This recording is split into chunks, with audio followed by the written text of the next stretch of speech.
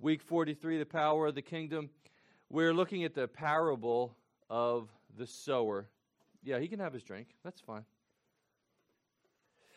The parable of the sower from Matthew 13. You don't need to flip there because I've put it all on this page for you. But the main question is, how does the kingdom of God grow on earth? The kingdom grows through the preaching of the word. Primarily, there are other things that we do in our worship of God and in our ministries, more than just preaching. But John the Baptist came preaching. Jesus came preaching. Jesus sent out his disciples to go preaching. The apostles were preachers. The early church pastors are meant to be preachers, preaching of the word, because it's the word that's the power of salvation. It's the word of God that is the power of sanctification to spread the kingdom of God on earth. The kingdom grows through the preaching of the word. Remember, God's kingdom is his reign of salvation in Christ. You could also say his rule of salvation. Either way, I use reign just because I get that from 1 Corinthians 15:25. For he must reign until he has put all his enemies under his feet. It's another way of talking about how Christ sits at the right hand of God, how Christ rules over all things with all authority in heaven and on earth. How he has sovereign authority. Christ, our representative, reigns in heaven with the authority of God. And he's building his church, spreading his kingdom for the salvation of souls. Here's the parable, Matthew 13, 1 through 9, the parable of the sower. That same day, Jesus went out of the house and sat beside the sea. And great crowds gathered about him, so that he got into a boat and sat down. And the whole crowd stood on the beach. And he told them many things in parables, saying, a sower went out to sow. And he sowed. Some seeds fell along the path. The birds came and devoured them. Other seeds fell on rocky ground, where they did not have much soil. And immediately they sprang up, but since they had no depth of soil, when the sun rose, they were scorched. And since they had no root, they withered. Other seed fell among thorns. The thorns grew up and choked them. And other seeds fell on good soil and produced grain, some 100-fold, some 60, some 30. He who has ears, let him hear. So the sower is basically a farmer who's sowing seed. It's sown on all kinds of different surfaces, and that yields different results because of that. But it's the same seed that is sown everywhere. It's the same, as we'll see, message. Matthew 13, 18 through 22, Jesus gives the interpretation of the parable. And now we'll read that. Hear then the parable of the sower. When anyone hears the word of the kingdom and does not understand it, the evil one comes and snatches away what has been sown in his heart. This is what was sown along the path. As for what was sown on rocky ground, this is the one who hears the word and immediately receives it with joy, yet he has no root in himself, but endures for a while. And when tribulation or persecution arises on account of the word, he immediately falls away. As for what was sown among thorns, this is the one who hears the word, but the cares of the world and the deceitfulness of riches choke the word, and it proves unfruitful. As for what was sown on good soil, this is the one who hears the word and understands it.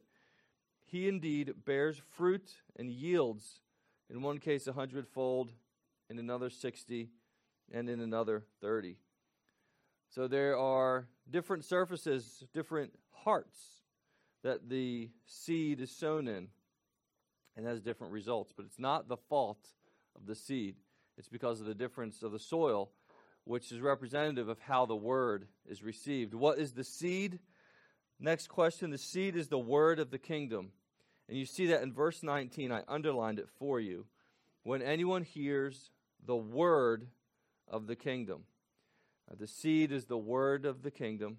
That means the preaching of God's salvation that's in Christ, and it means beckoning sinners to be saved through faith and repentance. Both of those things. The message about the kingdom, and then an invitation into the kingdom. That's the church's message. That's the preacher's message. That's the preaching of the kingdom. Right? Preaching the reality of God's salvation in Christ, and then offering the invitation to come into that kingdom, to receive that salvation through faith and repentance. That's the seed that is sown. Where's the seed sowed? It is sown in the heart of sinners. It's a good reminder that the essence of the kingdom is invisible. This is talking about an inward reality as the word of the kingdom comes into your mind and your heart. Look at what it says at towards the end of verse 19. Verse 19 is a long verse. The evil one snatches away what has been sown in the heart. So the seed is the word of the kingdom, and it's sown in the heart. And in the Bible, the heart just represents you, right? The inner reality of you, your soul or your spirit, you could say. It's everything about you in the inward parts is your heart. That's where the message of the kingdom comes. So it's a pretty interesting parable, and the overall message is simple. It's about the word of God, the message of salvation being sown into the hearts of people. And then the question is, how will they respond? You can flip it over.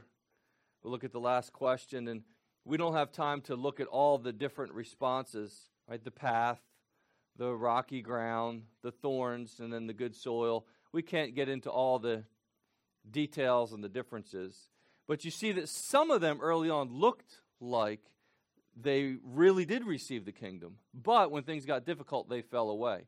Or eventually they just got distracted. And you're always going to have some who look like they really received the kingdom, but in the end, they didn't. The last question to focus on, though, is who has truly heard and understood the kingdom of God?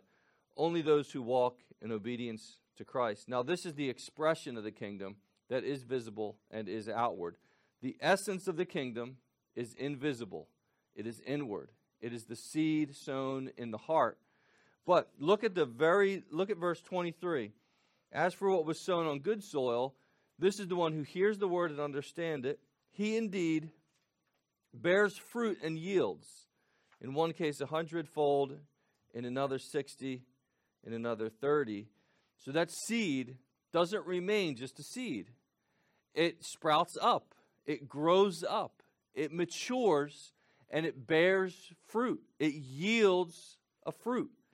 That's a long way away from just being a seed. So the true reception of the kingdom will be proven out in growth. Who has truly heard and understood the kingdom of God? Those who walk in obedience to Christ. That's what the fruit represents. Obedience to Christ. And I added some cross-references here just so that we could understand this happens by the power of the Word and the Holy Spirit. The Word and the Holy Spirit. John 3, 5, and 6. Jesus answered, "Truly, truly, I say to you, unless one is born of water and the Spirit, he cannot enter the kingdom of God. That which is born of flesh is flesh, and that which is born of spirit is spirit." That just means that on our own strength, we'll never change our hearts and enter the kingdom. On our own wisdom, we'll never change our minds and receive the kingdom. We need the Holy Spirit. Titus 3:5, He saved us, not because of works done by us in righteousness, but according to His own mercy, by the washing of regeneration and renewal of the Holy Spirit. Wherever you have the true receiving of the Word, you'll have the work of the Holy Spirit. Wherever you have a true repentance and true faith, you have the work of the Holy Spirit. It's by the power of the Word and the Spirit. Finally, Ezekiel 36:27. This is from the paragraph that's the background for John chapter 3, being born again. God promises, "I will put my Spirit within you and cause you to walk in my statutes. Be careful to obey my rules." I ended on that verse because it really is the Old Testament background for being born again. But also you can see clearly in this verse, if you look at it, the inward and the invisible, which is put my Spirit within you, but then the outward and the visible, which is walk in my statutes and be careful to obey my rules. That's a heart that's made new by the Holy Spirit. And then the result of that, or the fruit of that, is a life that's devoted to obedience, practical obedience. Both of those things. How does the kingdom of God grow on earth? Going all the way back to the beginning of this, and the main point of this parable, through the Word, through the preaching and teaching of the Word, the power of God's Word, the power of God's Spirit. And all of this is the outworking of Christ's merciful, gracious reign of redemption from heaven. Let's pray.